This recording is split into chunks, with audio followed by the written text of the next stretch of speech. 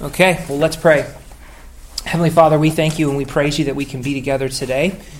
We thank you and praise you, Father, that you have revealed yourself to us in creation and in your word and through your Son, Jesus Christ, supremely. Lord, we ask and pray your favor and blessing on this class today, that you would be at work. And Lord, we pray for clarity. And we pray, Jesus, that you would grow and strengthen us in our knowledge of you and our ability to share with others what and why we believe it. And we ask it in Jesus' name. Amen. All right. I want to quickly, if I can, cover some of the stuff that we didn't get to cover last time.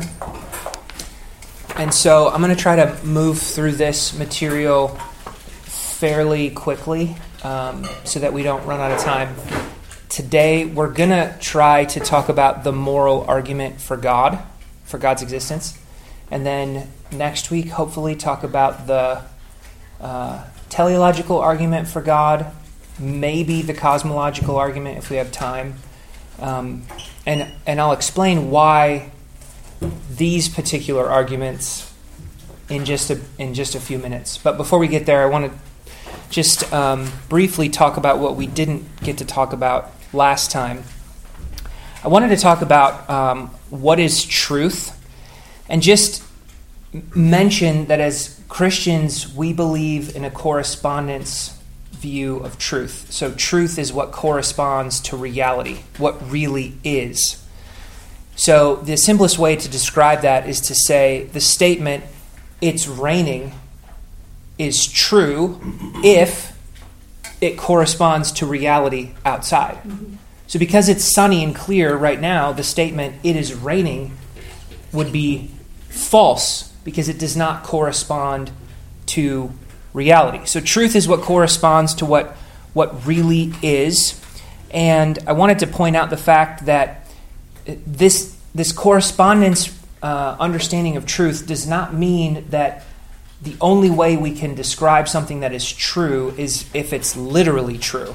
You can still use metaphor, simile, symbols, hyperbole, phenomenological language, like the sun is rising or the sun is setting.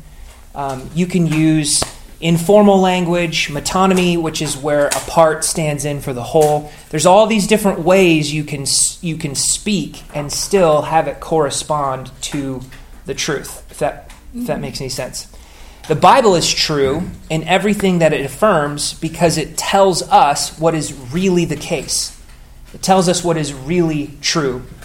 So, for example, there are angels and demons in reality. Even though we don't see them, we know that they exist because God's Word tells us that they exist. God's Word is true because God is holy. He doesn't lie. So everything he says is the truth. And so the truth is objective. It exists apart from what we feel or believe about it. So go back to the "it is raining" example. Supposing I really truly believe it is raining. It doesn't really matter how strongly I feel about that. If it's not actually raining, that statement is still false. So truth isn't subjective, it's objective. The other thing I wanted to talk about last week that we didn't get to is the Holy Spirit's role in apologetics. And I want to point out three specific ways that the Holy Spirit is necessary for apologetics, both for the evangelistic piece of this and also the discipleship piece. Remember that our two sort of goals of apologetics is not simply to help us with evangelism. That's part of it. That's one of our goals. But the other part of apologetics is to help strengthen other believers in the faith, including ourselves. So you can think evangelism and you can think discipleship. And the Holy Spirit is necessary for both because the Holy Spirit convicts and convinces and converts unbelievers because the Spirit is the Spirit of truth. But there are three aspects then for apologetics and evangelism that are dependent on the Holy Spirit. Number one, the godly lifestyle of the believer is dependent on the Holy Spirit. So remember, Peter teaches us to persuade unbelievers to give a reason for the hope that we have, yet to do so with gentleness and respect. So we want to complement our communication with a life of genuine, godly faith. That itself is dependent on the Holy Spirit. So before we even get to opening our mouths, our own godliness is dependent on the Holy Spirit. But praise God, Peter tells us that God has given us everything we need for life and godliness. And connected to this is love for other people. Francis Schaeffer said, biblical orthodoxy without compassion is surely the ugliest thing in the world. Like, it doesn't matter how right you are. If you have no love, if you have no compassion, if you have no gentleness, if you have no respect, the truth that you're communicating becomes ugly. And you end up undermining your own witness. It's also love for other people that moves us to pray for them, moves us to want to share truth with them. So that is dependent on the Holy Spirit. Second, the ability to share the gospel with unbelievers depends on the Holy Spirit. We've talked about this. This is a Spirit who enables us to speak with clarity, with boldness, as we ought to speak, Acts 4:31, Ephesians 6:20. Paul asks for prayer that God would open up a door for him to share the gospel and that he'd be able to share it with clarity, Colossians 4:3 and 4. So the opportunity, the boldness, the clarity, it depends on the power of the Holy Spirit. And then, of course, the response to the things that we share in other people, that is also dependent on the Holy Spirit. We're not going to convert anybody. We're not going to convince anybody. The Holy Spirit is the one who has to do that, right? So Jesus said, no one can come to me unless the Father who sent me draws him, John 6:44. We are servants, Paul said, through whom others believe, as the Lord assigns to each, 1 Corinthians 3:5. The natural person does not accept the things of the Spirit of God. They are folly to him. He's not able to understand them because they're spiritually discerned, 1 Corinthians 2:14. So the Spirit is the one who unblinds minds, who convinces people, who confirms the truth, who convicts of sin, who changes an unbeliever's heart so they put their faith in Jesus. Now, how does this truth encourage us in the task of sharing what we believe and why we believe it with other people? Well, it encourages us because it doesn't ultimately depend on us. It encourages us to depend on God in all of our efforts. We don't have to have the perfect words. Praise God. Does that encourage anybody? Like, we're never going to have the perfect words.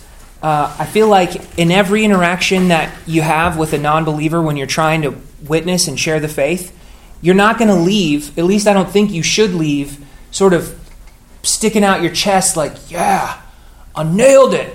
You know? I think it's more like, Lord, the only way that's going to have an impact is if you work in their heart by the Holy Spirit.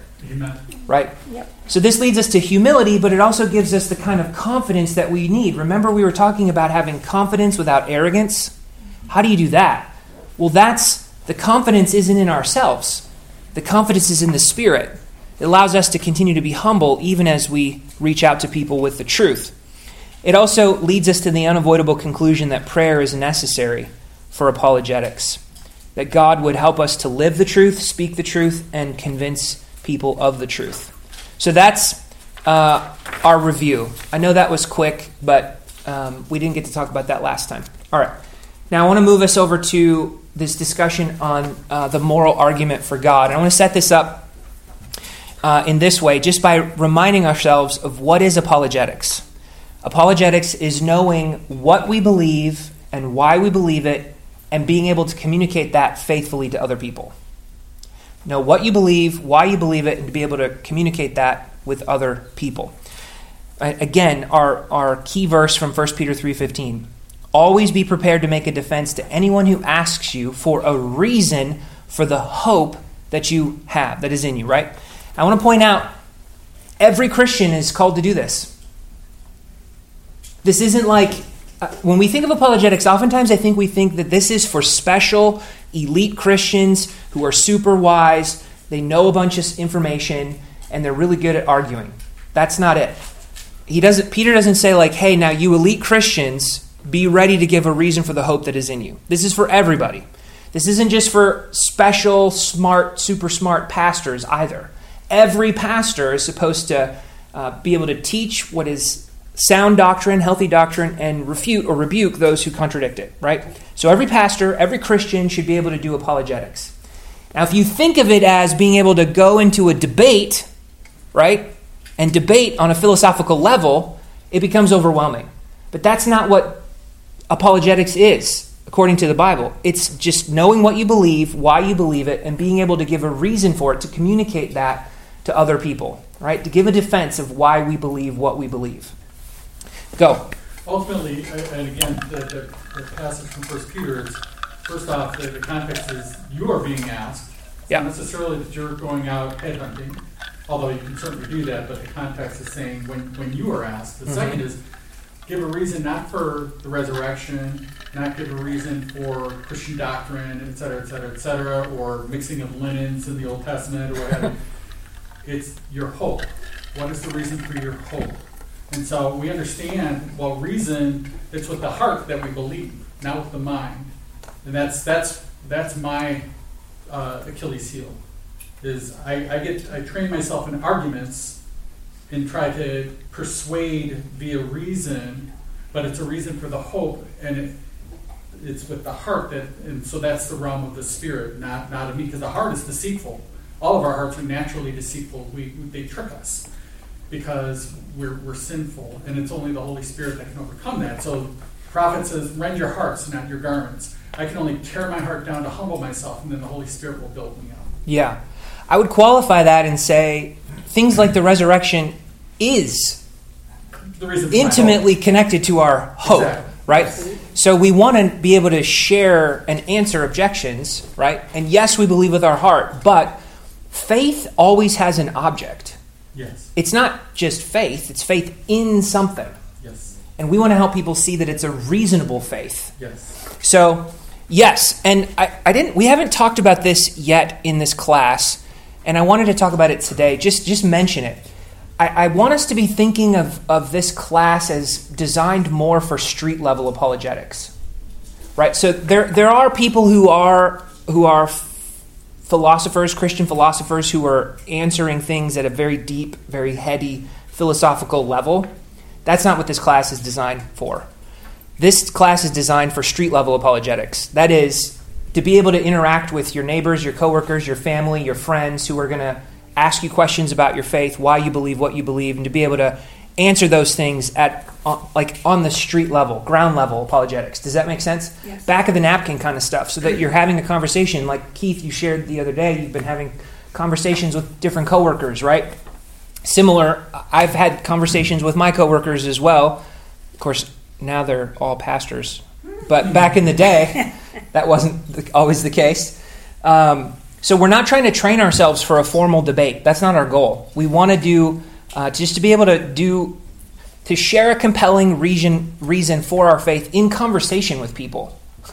We don't want this to be like, now sit down and we're going to have a deep conversation about the Lord. No, it should be natural. We should be able to talk about these things in conversation with people in a way that is natural and not super awkward. All right. Now, how does the moral argument then for God connect with knowing what we believe and why we believe it? Well, here are some things that we believe. We believe that truth is objective. It applies to all people in all places and all times. That God has established moral good and evil.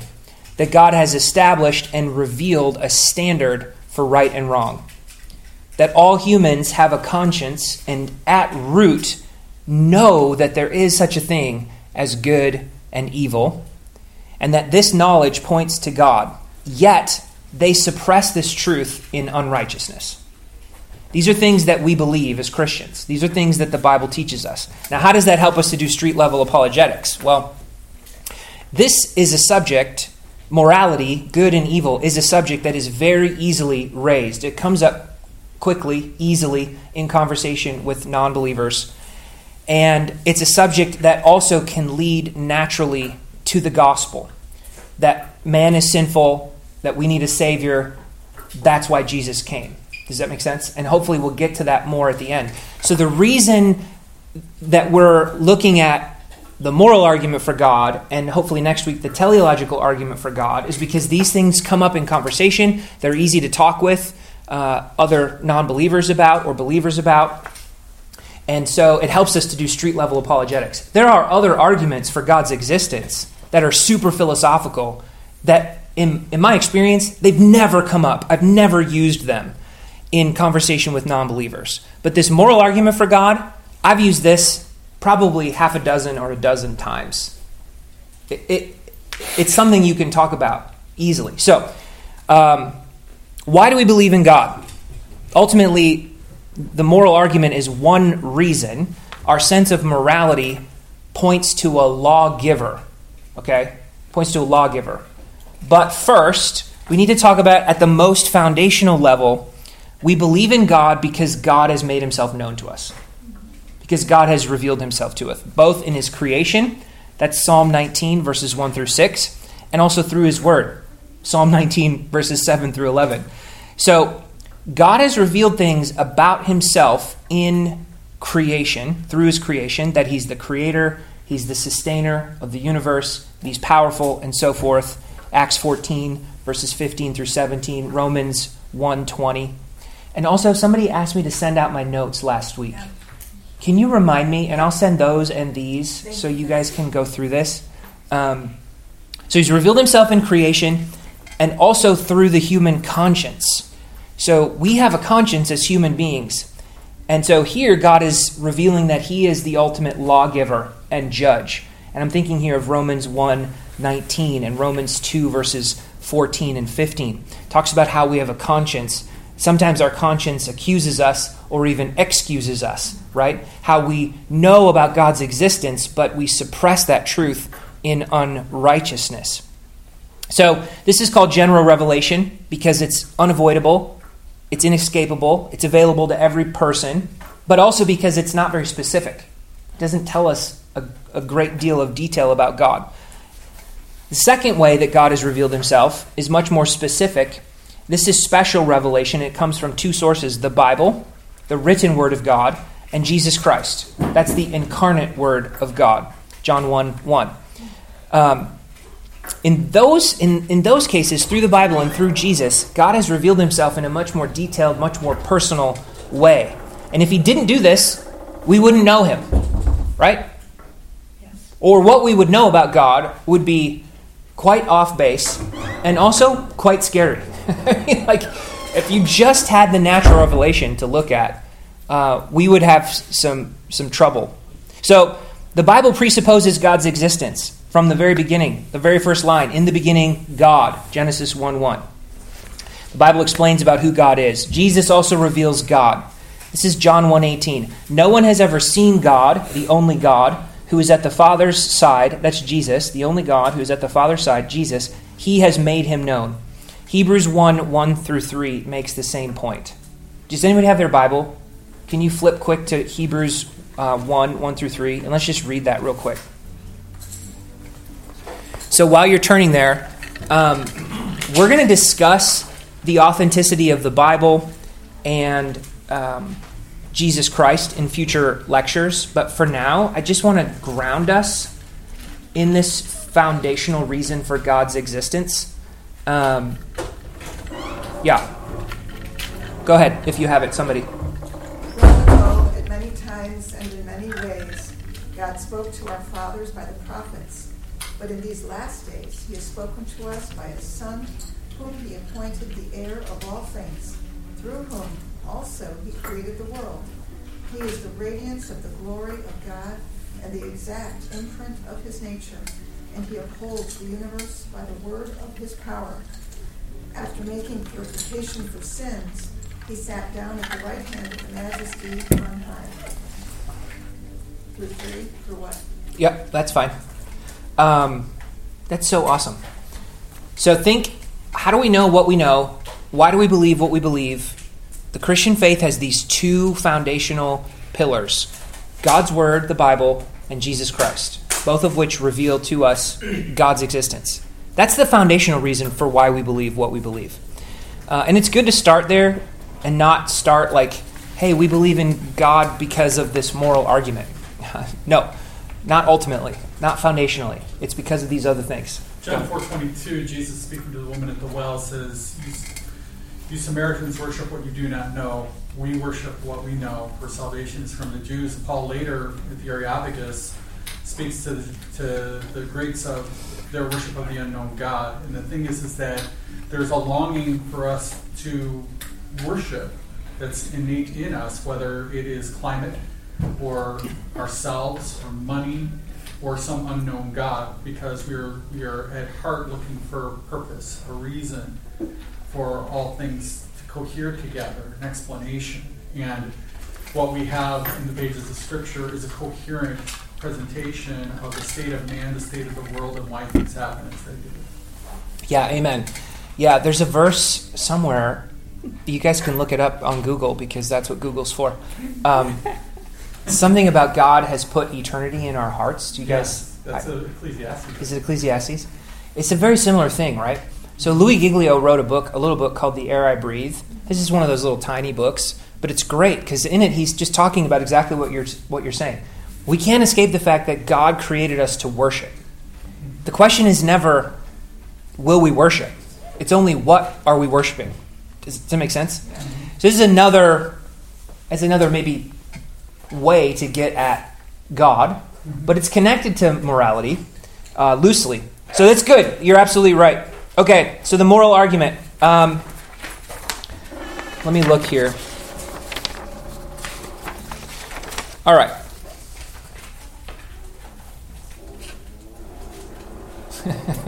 Okay, let's look at this.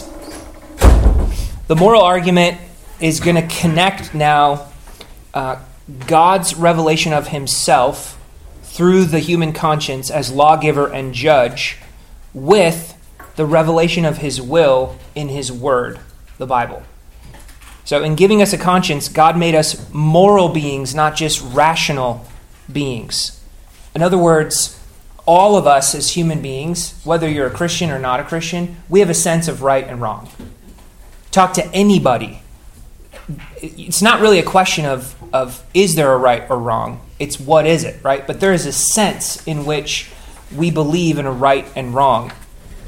So it's not just the created world around us that points us to God as our creator, sustainer, designer. That's like the teleological argument. We'll talk about that next week. It's also the conscience within us that points us to God as our lawgiver, our standard, our judge. That's in us. This is why we can make some of this argument. Romans 2:15 says this of the Gentiles: they show that the work of the law is written on their hearts, while their conscience bears witness, and their conflicting thoughts accuse or even excuse them. So we have this sense of right and wrong, even though our conscience is tainted by the fall, by sin. Does it make sense? This is what Paul is driving at here.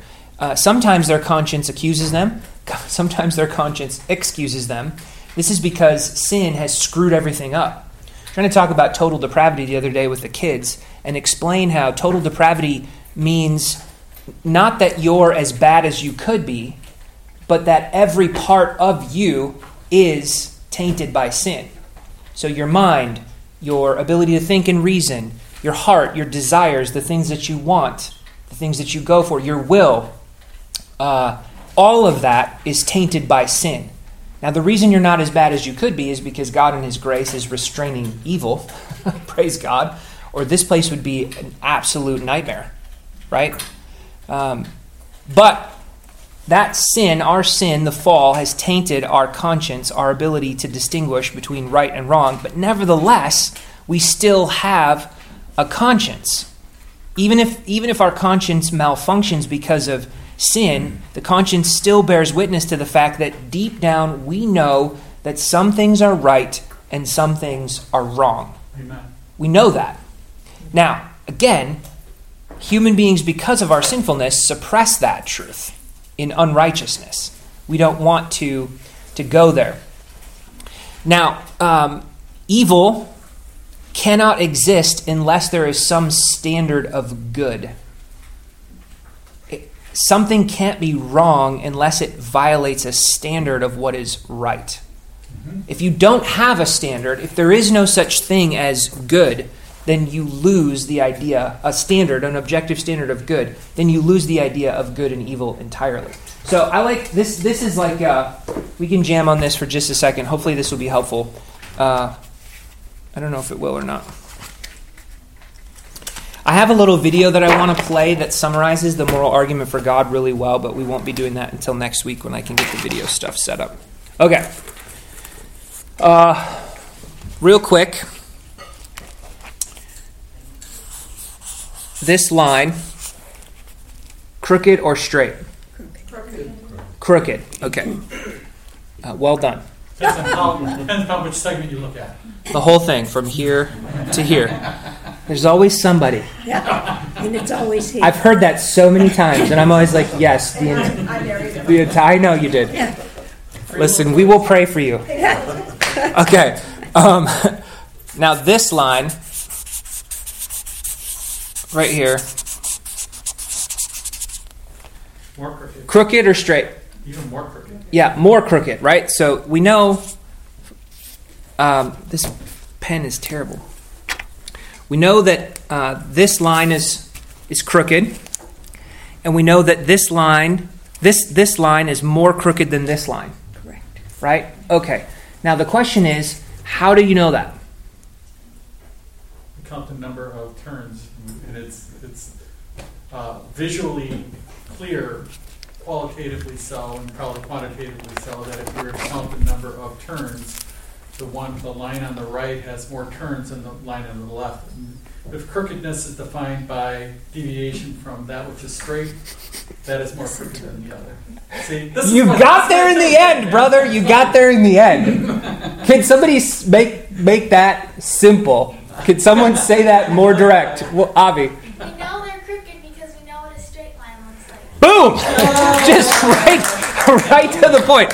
There you go. All right, let me try. I'll try my best. Oh, it's terrible. That's less crooked than the other two, then. Imagine that this is a perfectly straight line with me. Man, that's terrible. It's like so crooked.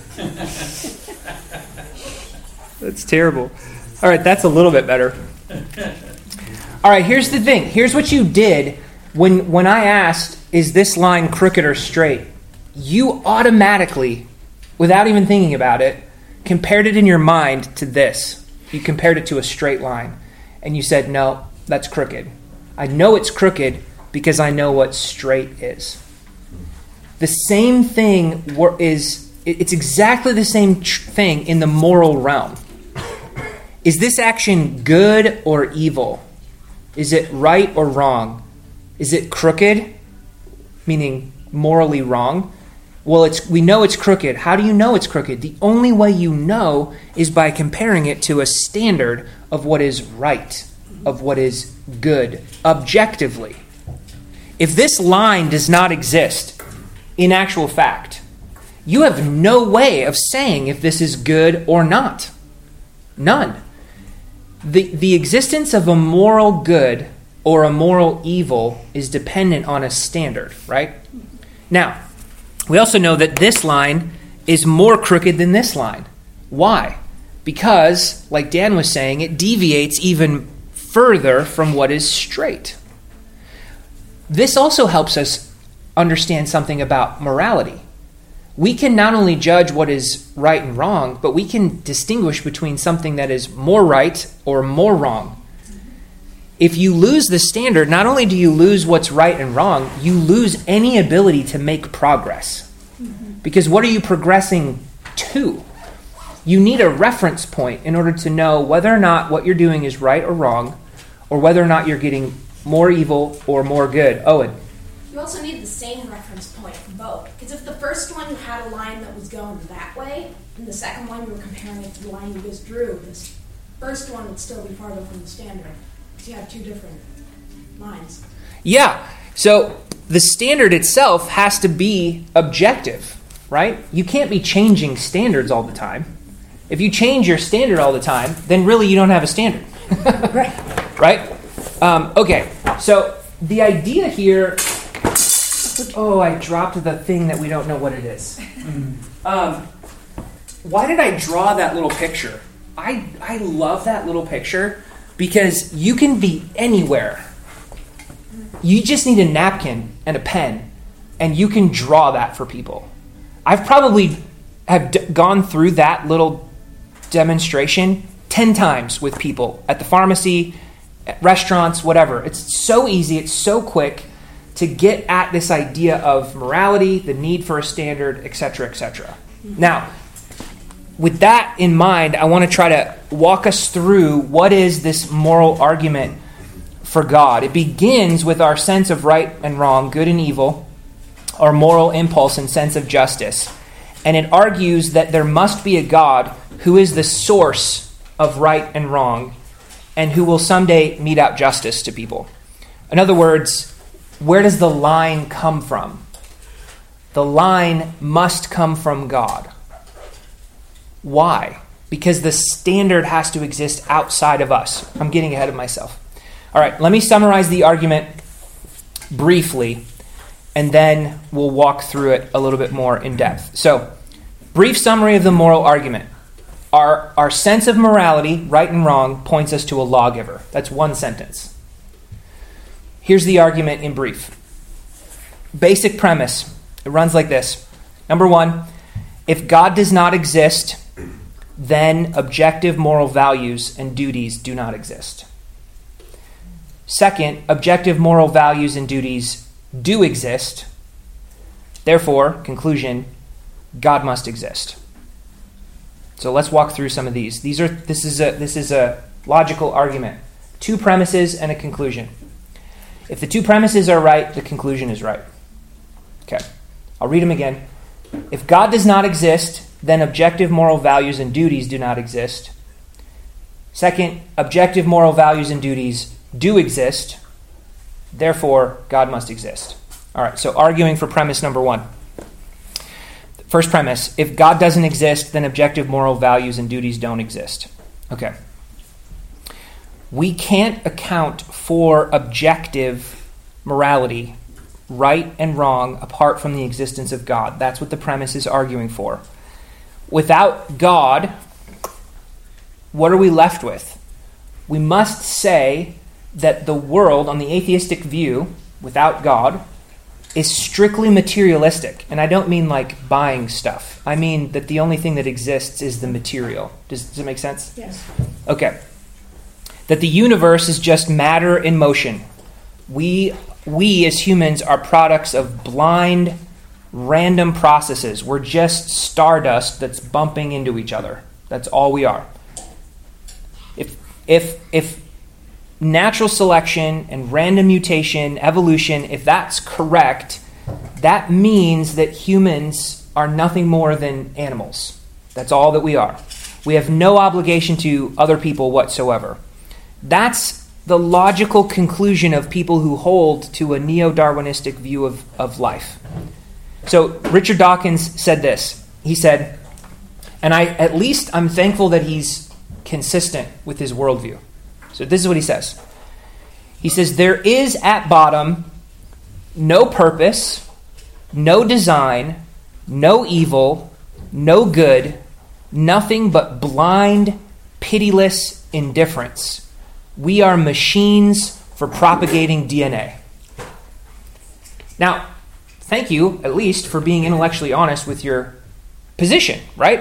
I mean, if you hold to a materialistic worldview that all that exists is matter, that God isn't in the picture, right? That is what we're left with. No purpose, no design, no good, no evil, just blind, pitiless indifference. Now, the rub with that is nobody lives that way. Nobody can actually live like that is true. We go against that all the time, even Dawkins himself. So he was ticked that Jeff Skilling from Enron pronounced that his inspiration was The Selfish Gene, which was a book by Dawkins himself. He's like, wait a minute, you're using me to do something bad. I don't like that, right? No one likes this. No one lives like this. And we're going to come back to that when we talk about premise number 2. So just hold that in your mind for a second. But essentially, apart from God, each individual person or culture decides what they deem is right or wrong for themselves. This is moral relativism. It's subjective. It's not objective. So we have to be. You're emphasizing the moral aspect, and so the challenge as we advance through this argument is, where is the border between the material and the moral? Laws that through experimentation and repeatability we can say this is true, objectively so, because it's repeatable, what have you. Materialists would not argue against that. And so then to get into, okay, where is the delineation between the physical and the moral? Because as we try to advance the moral argument, the materialist will simply just move that line. And we have to force them to stay within their own borders in order to be able to demonstrate the fallacy of it. You know what I'm saying? No, I'm just trying to figure out how a materialist would move the line. Because on the materialistic view, yes, they're going to want something that's, measurable and repeatable, but that's the scientific method. You can't do that with morality. They're going to speak to consensus. Yeah, we'll get to that objection in a minute. So yes, we'll get there. Let's keep going on this, and then we'll get to that point. So, again, no God, that means no objective standard. Morality is subjective. It's whatever you want. Whatever's right for you is right for you, but it might not be right for me. That's what we're left with. Every individual person or culture, which we'll talk about, decides. In the end, what that means is either majority or might makes right at the end of the day. It's either the majority of people decide, or whoever's the strongest decides. And then we're also left with autonomy, which is we're a law to ourselves. We just choose to believe and follow whatever we think. There's no objective standard then to which we can appeal that transcends humanity itself. That's the key. That's the key. Because we're going to see that people want to appeal to that, and they do it all the time. They're everywhere contradicting themselves. They cannot actually live like this. Well, yes, because it leads to chaos. It's total chaos. And so people, like you were saying, the disconnect between reality and the other is the concept. It leads to total chaos. And so people realize in order to live and function, they have to have some kind of order. There has to be some kind of government in place. Yeah. So then that's where the consensus comes in and moving the line, because they can't live that way. Yeah. It doesn't just lead to chaos, though. It leads to inconvenience. Like on a personal level. Yeah. Because I could haul off and punch Dan in the face and he wouldn't be able to say that I was wrong. Or I could steal his car. Right? So that's very inconvenient. This is why nobody actually lives this way. Nobody actually thinks this is true. Or at least they don't live like it's true. Well, more and more we are. We're seeing it from carjackings and violence through lack of justice. No, but the carjacker isn't going to like it if you jack his car. No. The carjacker himself knows that carjacking is wrong. What I'm saying is that it's not to say that people don't do evil. It's that the same people who do evil know that they're doing evil, yes, and don't like it when other people do evil to them. Yes. Like the carjacker's going to be ticked if his car gets jacked. But they'll have That's the irony of it. They'll have advocates who are unaffected by that, who make that argument to excuse it. Sure, but that doesn't change the fact. Yeah. Okay, so objective right and wrong can't arise from a collective community or culture. So this goes to what Dan was saying just a moment ago. Because most of the time, when you bring up the moral argument for God, when you start talking about objective morality, people will very quickly say, no, it's not because of God, it's because society has created our idea of what is good and bad. So you just have to anticipate that this is going to be how they respond. But all they've done is move it one level back. Okay, so you've moved from the individual to a society. But the same thing still holds, and we can immediately see why it holds when we try to compare two different societies. So, for example, America versus Nazism or something. Now, we're not Please don't hear me say that America is like perfect or whatever. That's not the issue. What we're doing now, though, is we're comparing two societies, two different understandings of what's right and wrong, and we're saying, well, which one of these is better? Which is less crooked? Which is less crooked? We're going back to the line example. Mm-hmm. So even on the societal level, you're still having to appeal to a standard that exists outside of us, outside of humanity, outside of what we have come up with. Otherwise, you can't judge between the two. You can't say, without that objective standard that exists outside of us as humans, you can't say, well, Nazism is worse than the American culture or whatever. You can't make that argument. Because who are you to say? It's just your preference. It's just your opinion. All right, so objective morality then is grounded in God's character. It's who he is. It's revealed in God's word, what he said about himself and what he has declared based on his character to be good and evil. So again, I'll just say, without an objective standard that transcends humanity, you can't condemn evil, you can't praise good, you can't evaluate right and wrong, and you can't measure progress towards good. Now let's talk about the second premise. We've already been nibbling around this. Objective moral values and duties do exist. This one's a little bit easier, I think, because everybody actually believes this. You just have to point it out. So here I'm really dependent on C.S. Lewis's book, Mere Christianity. How many of you guys have read this? Raise your hand. Excellent. This is a great book. It's in my top 5 for Christians to read. You got to read this book. True confession, my top 5 list of Christian books has about 30 books in it. But this is in the list of top 5, which stretches much further than 5. The first 5 chapters of this book has probably the best summation of the moral argument for God.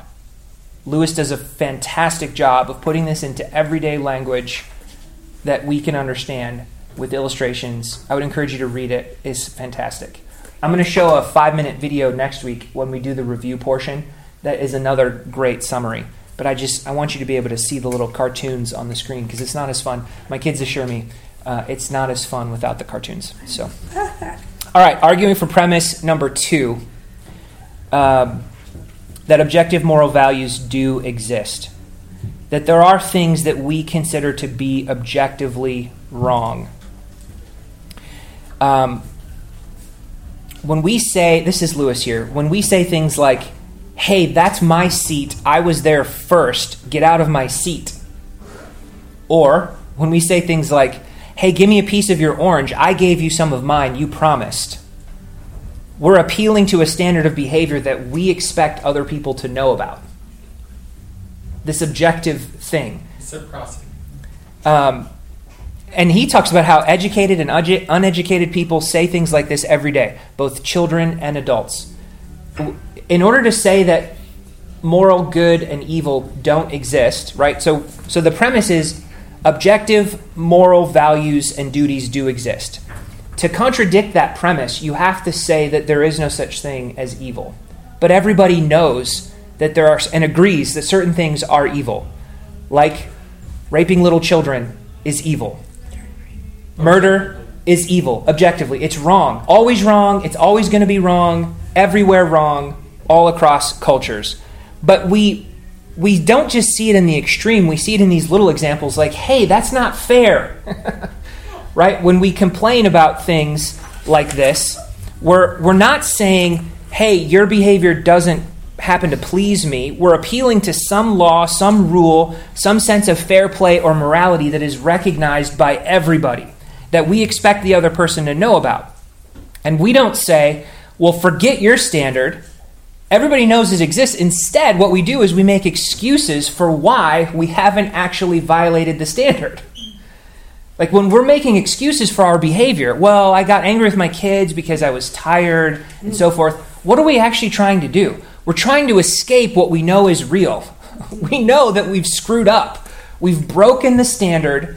We're not arguing that the standard doesn't exist. We're trying to figure out a way to give a reason for why it was okay for us to do what we did in that circumstance.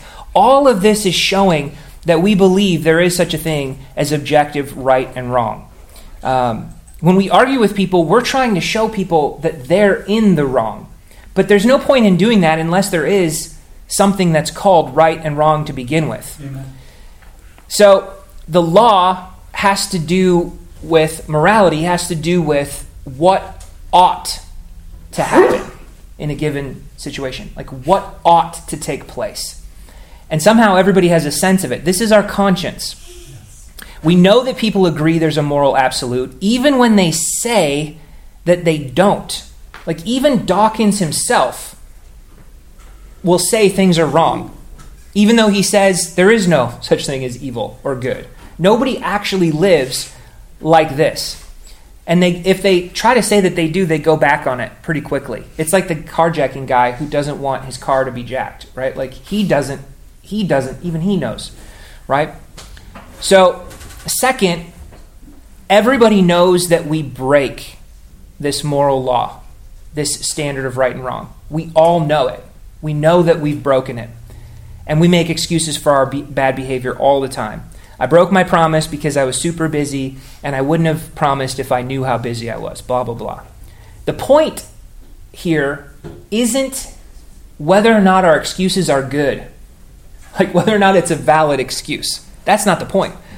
The point is that those excuses are proof of how much we actually believe in this standard of right and wrong. Okay, so objective moral values and duties exist. We know this, and we show that we believe this in all of our calls for fairness, our condemnation of certain actions as evil. But objective morality requires the existence of God. Therefore, God exists. That's the moral argument. Okay, objections to this. First, isn't the moral law and the rule of right and wrong, isn't that just herd instinct? Isn't that just our instincts kicking in? No. An example shows that this is not the case. Say somebody's in danger and they need help, right? Someone's in danger, they need help. You're going to have two instincts. One is a desire to help based on your herd instinct, and the other is a desire to keep out of danger based on an instinct for self-preservation. But the feeling or notion that we ought to help, whether we want to or not, is something else. That's not an instinct. There's this third thing telling you that you ought to follow the impulse to help and suppress the impulse to run away. And the thing that judges between the two instincts and tells you that what you ought to do, that's something else. That's the moral law. This is coming from Lewis, right? It's the line again. We're back to the line. Second, isn't this moral law thing just what society has created? Right? We've already addressed this. This is the only way to assess the difference between the two different societies. Lewis says it this way. He says, if no set of moral ideas were truer or better than any other, there would be no sense of preferring civilized morality to savage morality or Christian morality to Nazi morality. He has this. I'm going to read this because I think this is helpful. I taught this before, and I didn't bring this up, but I think it might be helpful. This is also from Lewis. This is not my brilliance, but his. Don't get hung up on differences of facts, which are not differences of morality. We may say something like, well, hundreds of years ago, people were putting witches to death. But that's not a difference in morality. It's a difference in belief about the facts. If we really believed that there were witches that were cursing people and causing people to go mad and kill their neighbors, then that would deserve the death penalty. The advance is simply to see and to know that such creatures don't in fact exist. It's different about facts.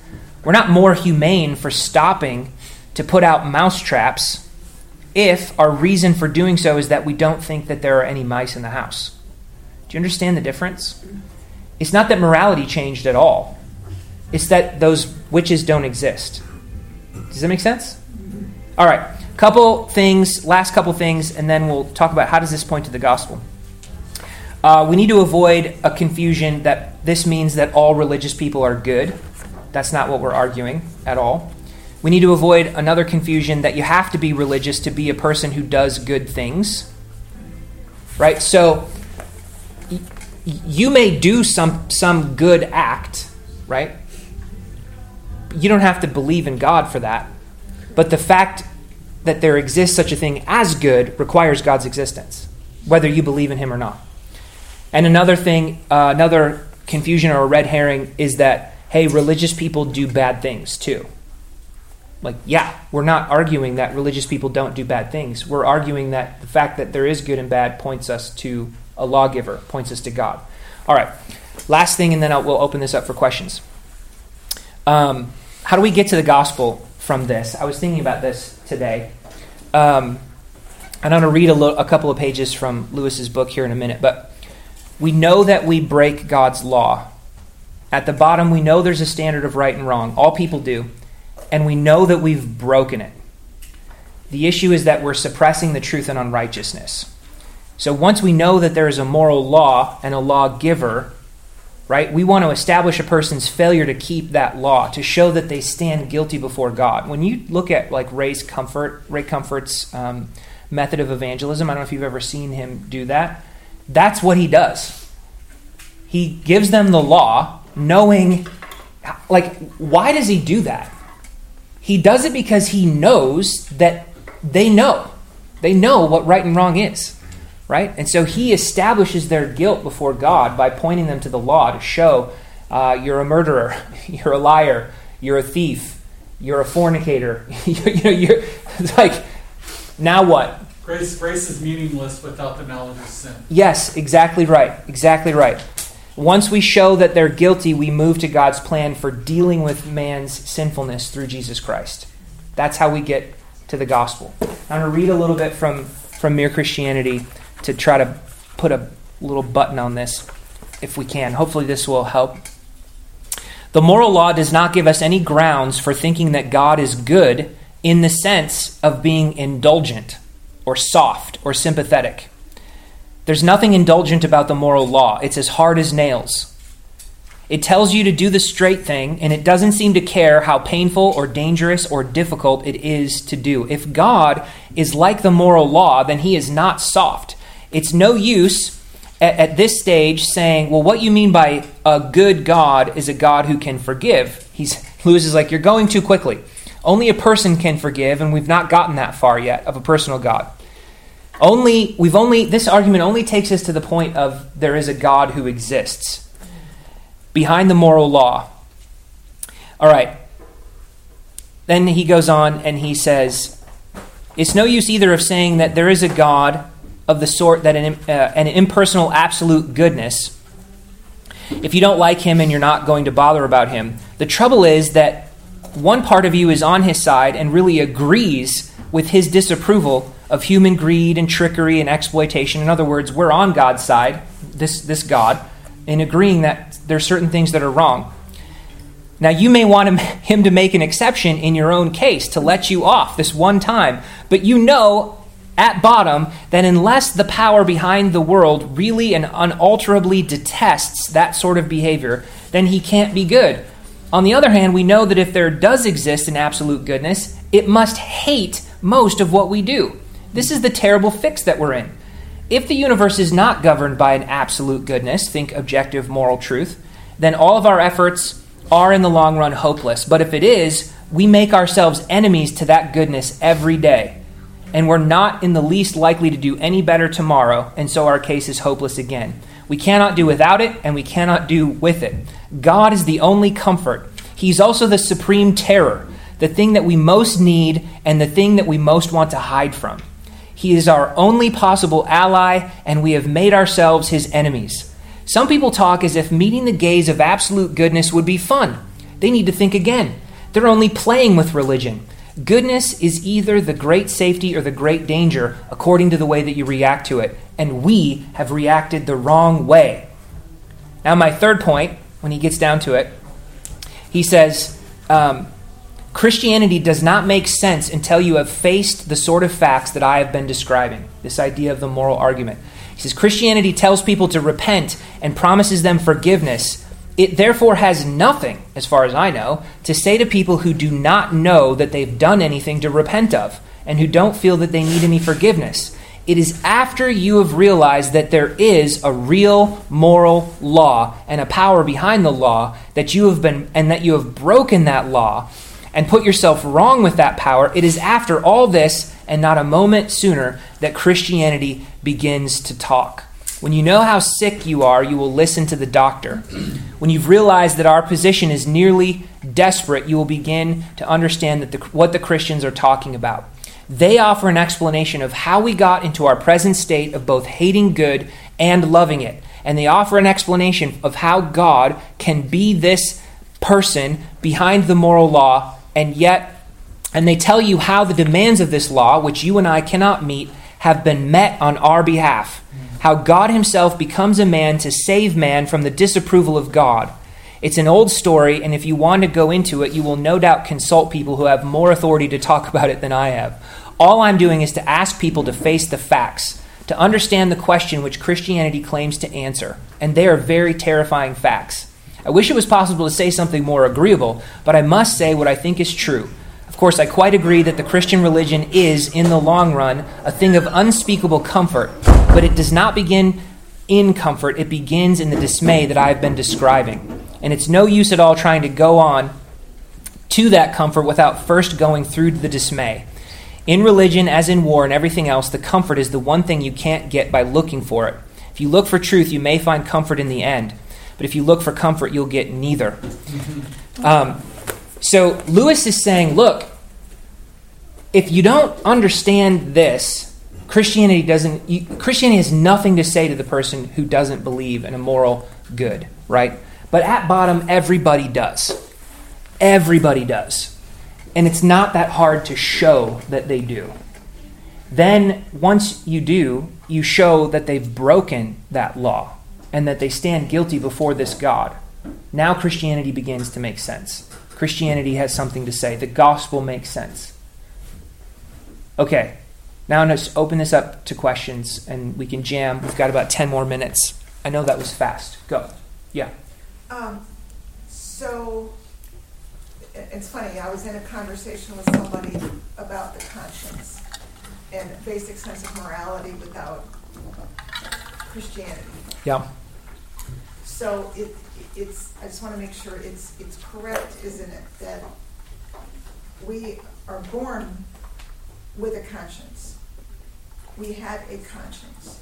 Yeah, because God made us moral beings, not just rational ones. Yeah, but that I don't know the right way to say this, but that until we are saved, the activity of the Holy Spirit in our lives, our conscience is functioning, but it's not really fully awakened. Sure, yeah, you can say it that way. And it's not like once you become a Christian, you now all of a sudden have a perfect conscience. Right. Right? I mean, sanctification is growth in understanding and knowing the truth and believing the truth and having our conscience renewed, our minds renewed, right? Our desires renewed, yes, according to the truth. Yes. But the fact that you're saying God created us with a conscience and our conscience is broken, not destroyed completely, right? Right. But broken, yeah, that's true, for sure. Tied to that then is the idea of, and you read the scripture verse, I forget the reference, but early on, that his law is written in our hearts. And there's another place where it's speaking of that in a covenantal way, where God is speaking to his people. Yeah. You know, but that's not the state. It's not the same. Yeah, it's not the same, even though it's using the same word. Yeah, different context, different truth. Okay. Yeah. So when Jeremiah talks about God writing his word on our hearts, it's very specific, right? Mm-hmm. So different context, yes. Thanks. Good. Angie, you had a question too? Just, my brain is moving, my processor is a little slow this morning. But it seems to me that this concept that we're talking about really, like one of the first things that seems to come up when you're talking when people raise the problem of evil. Mm-hmm. And it seems like it's like two sides of the same coin, in that you've taken their problem of evil, like, well, if a good God exists, or if God exists, why does he allow this evil? Yep. And flipped that argument right on its head and said, well, if evil exists and you can say that it's evil, Yeah. then that shows that there is a God. Correct. And that he's good. Yes. Yes, that's 100% correct. So when we'll talk, we're going to have a whole lecture on the problem of evil. But you're 100% correct in the sense that the problem of evil cuts both ways. And I think it's a bigger problem for the atheist than it is for the Christian. And I'll tip my hands now before we get to that lecture on the problem of evil. I don't take the free will approach in answering the problem of evil. I give a theistic answer to that. Like, Christians can explain why evil exists, and it's not because God created us with a free will. I don't think that's the best answer. I think it's because of the fall. So anyway, but yes, at the point you're making is true, right? So we have sort of work to do in describing why evil exists, etc., etc. But so do they, right? And so yes, it does cut both directions, and you do put it. This is like we talked about offensive and defensive apologetics, right? Now we're asking, well, why would you put it in conversational language, right? Why are you complaining about evil? Why does that even bother you? Right. You're demonstrating. What do you think is, like, what's evil? And where do you get the concept? Why does it bother you? I believe in evil. We have answers for that, right? But ask them. Yeah. Dan, you wanted to add something? Yeah, well, a couple thoughts. Not only as we go down the slide of Romans 1 and 2, we begin to be so twisted that we begin to call evil good and good evil. Yeah. And we can see examples of that. And so, why is there even an argument for good and evil at a social level? Now, with regard to the lines, to extend that illustration, so the notion of biblical Christianity is somehow that crooked line is made straight, but the line cannot make itself straight. Therefore, an outside agent from a higher dimension needs to come in and overlay that line, say, with a string. And then that outside agent can then pull it and make it perfectly straight. That's grace. It has nothing to do with the line. The line was as crooked as it always was, but that outside agent was able to make that straight. Yeah. Now, the challenge that we have then is our memories remind us of how crooked we are, right? And so God continues to call us to remember what Christ has done, right? Because those who fall back into the crookedness have forgotten what Christ has done, right? Well, you can think about it in two ways, right? So I mean, I don't want to. Every analogy breaks down at some point, so it's a pretty strong one, though. I want to be careful not to press it too far. In justification, it's as if God is saying, I declare you to be straight. You're righteous. In Christ. It's his righteousness, not ours, right? In sanctification, it's God working to take a crooked line and actually make us straight. Right. Hammering away at the line. Renewing our mind, bringing discipline into our lives, teaching us in his word, and so sanctification, you can think of it as the process of that crooked line getting more and more and more and more straight. But we're never going to be actually straight perfectly until we get to glorification, when God's going to make us all perfectly straight. Hallelujah. No sin anymore whatsoever, right? Oh, Lord Jesus. So, I mean, obviously, one illustration can't teach everything, but if you're going to try to put it in those terms, right. God is in the process of taking us. Now, that might be helpful when we're talking to someone about this, and we say, yeah, but you Christians, you screw up all the time. You claim you have this standard, but you can't keep it. And we should just say, yeah. Yes. You're right, like 100%. Like, we're just as guilty as you. We're just as in great a need as you. Like, I'm not claiming to be perfect, right? Exactly. Yeah. There's this scene in the movie Luther where Luther's preaching, and Luther says something like, if the devil throws your sins in your face and says you deserve death and hell, tell him, what of it? I agree that I deserve death and hell, but I know one who suffered and paid satisfaction on my behalf, right? His name is Jesus Christ, and where he is, there I shall be also. It's just like this goosebump moment in the movie. I just love it. Because he's preaching the gospel, right? So none of this is to say that, like, but that's the red herring that is a red herring. You just have to recognize it for what it is. It's a distraction from the topic. In a very real sense, in 2 Corinthians 3:17, where the Spirit of the Lord is, there is freedom, we would say liberty, and that is the knowledge and the power to do as one ought, not as one wants. Yeah. We confuse the two. And so, even though Romans 7, I can't do it, Yeah. I'm incapable of doing it, I know what the ought is. Yeah. And that's because the Spirit is present. That Yeah. God is omnipresent. Yeah, praise God that he gives us the power. That's so good. All right, we got to pray.